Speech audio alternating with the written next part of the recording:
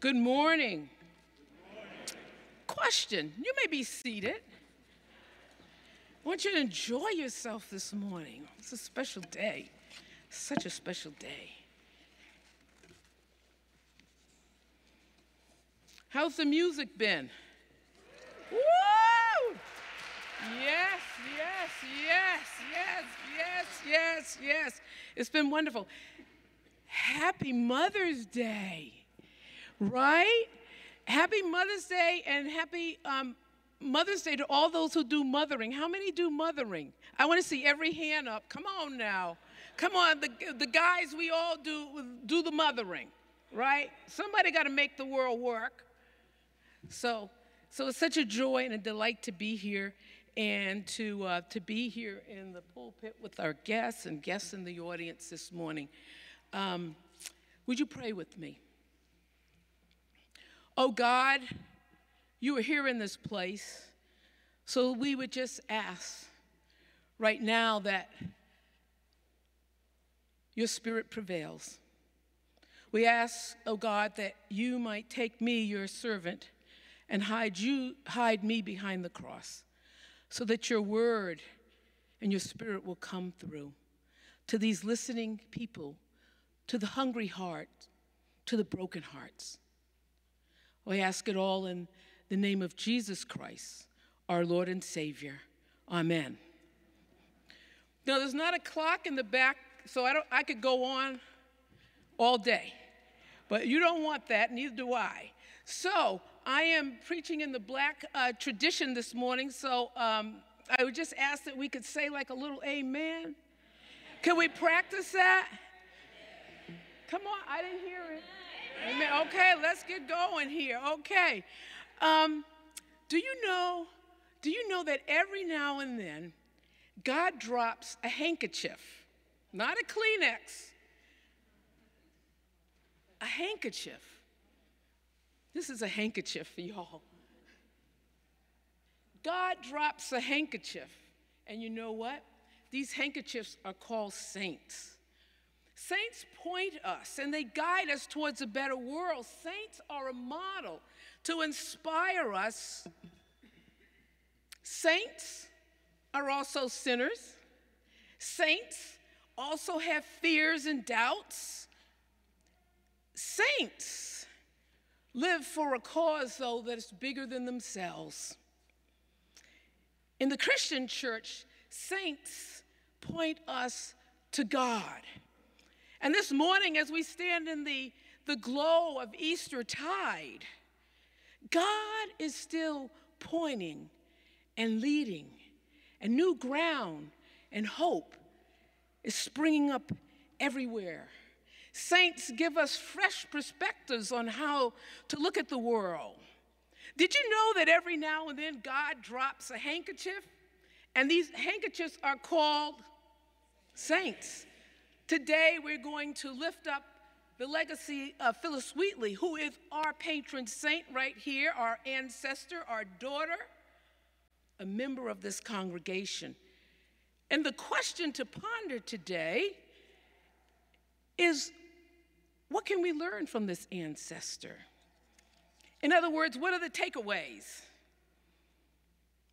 In 1753, God dropped a handkerchief in Gambia, Senegal, and this precious little handkerchief was kidnapped from her family and from her country, and she suffered the Middle Passage and arrived aboard a ship not too far out here in the Boston Harbor named Phyllis. That little handkerchief was sold as a slave to John and Suzanne Wheatley, a wealthy merchant and tailor, a progressive family that didn't consider it immoral to educate an enslaved person. They renamed this tender little girl. She had a name when she was in Africa, but they renamed her, and they named her after the vessel that spirited her away from her country. She comes and she joins Old South at the age of 17 and becomes a devout Christian, and she's a Congregationalist, she's a Puritan. She attends worship, but you know where she sits? She sits in the seats that are reserved, that are separate. She sits in the seats that are reserved for the enslaved members of the congregation. Do you know that God drops a handkerchief, and these handkerchiefs are called saints? Someone said we should not be shy or hesitant to call Phyllis Wheatley a genius. I think she was a genius, amen? She studied Latin, she studied Greek, she studied history, she studied theology and poetry.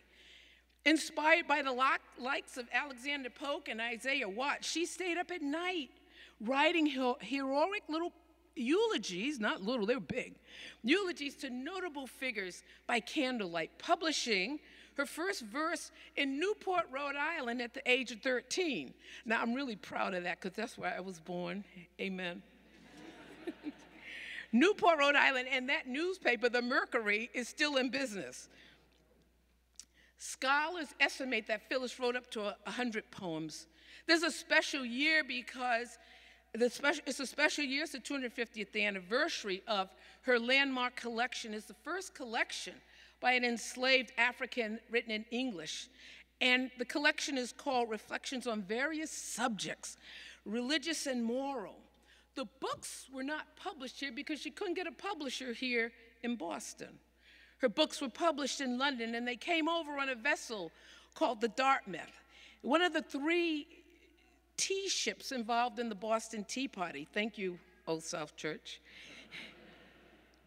And the books made it off the boat safely. The tea did not. In recent years, scholars have had this renewed interest in Phyllis Wheatley, and her work is leading to new discoveries about her life and her work. People are rethinking what they know about this phenomenal woman and the limits of what they know. We have one of these scholars with us here today, Addie, and we're so grateful that she's here. There is so much to learn from this enslaved African woman who was also a wife and a mother. But the one thing that I just want to lift up is that she spoke truth into a world that didn't even consider people who were wrapped in black and brown skin human. But with the Bible in one hand and the language of liberty that she heard as she grew up in the neighborhood of the American Revolution, she heard words like freedom. She heard words like liberty. She heard words like equality. And so she walks in a very thin line indeed. She speaks into the white Christian world of the 18th century.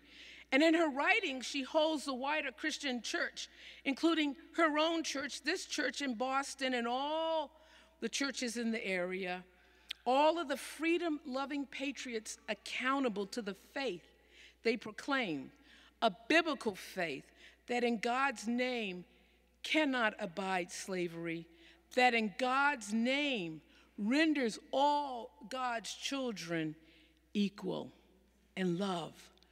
She exposes this. She walks the thin line. How brave to speak truth. And it was so radical. It continues to be radical for a woman, and an enslaved woman, a black woman, to dare to write. But you know what? The interesting thing is that God comes to us in unexpected sources. God comes to us in unexpected sources like a Phyllis Wheatley. She is one who doesn't come from a majority people, but she comes from a disinherited people.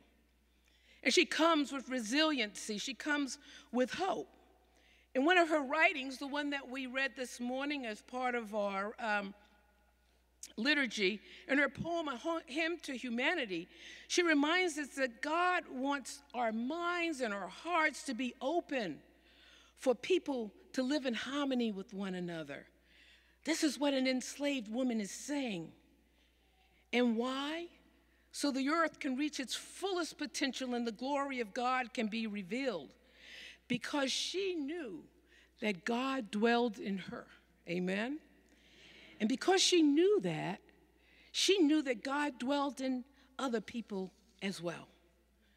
Phyllis Wheatley engaged this project, the American Project, despite oppression and slavery and efforts to erase her basic humanity of not only her but other African people. Nevertheless, at the end of the day, with courage and faith, she engaged her time and space so beautifully with an unfailing hope that is rooted in a loving God. For Phyllis Wheatley, God is the ground of hope. God is the ground of hope. It's God who gives her the capacity and the gifts and then opens the doors. Opens the doors. And when God opens a door, you can't shut it. It's God who opens the door and prompts her to act in ways that not only move her closer to God and who she is, but to her people. People knew her all around the world. God is the ground who hopes, and it's wonderful what Paul says. He says, there is neither Jew nor Greek, there is neither slave or free. God is the ground and the maker of all. She engaged in an unfailing hope that never let her feel that God's creative powers would be exhausted by our little minds. And I told people earlier today, I have a little committee in my mind, and sometimes get in the way. My responses and answers aren't always the best, but God's responses are the best. She engaged in an unfailing hope, knowing that God's love is not locked within the walls of time and space. She engaged with an unfailing hope expressed by James Russell Lowell, which says this: faith forever on the scaffold, wrong forever on the throne. Yet the scaffold sways the future. Behind the dim unknown stands God, within the shadow, keeping watch over God's own.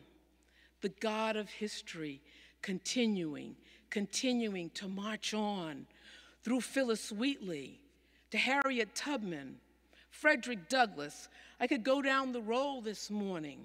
But the God of history keeps marching on.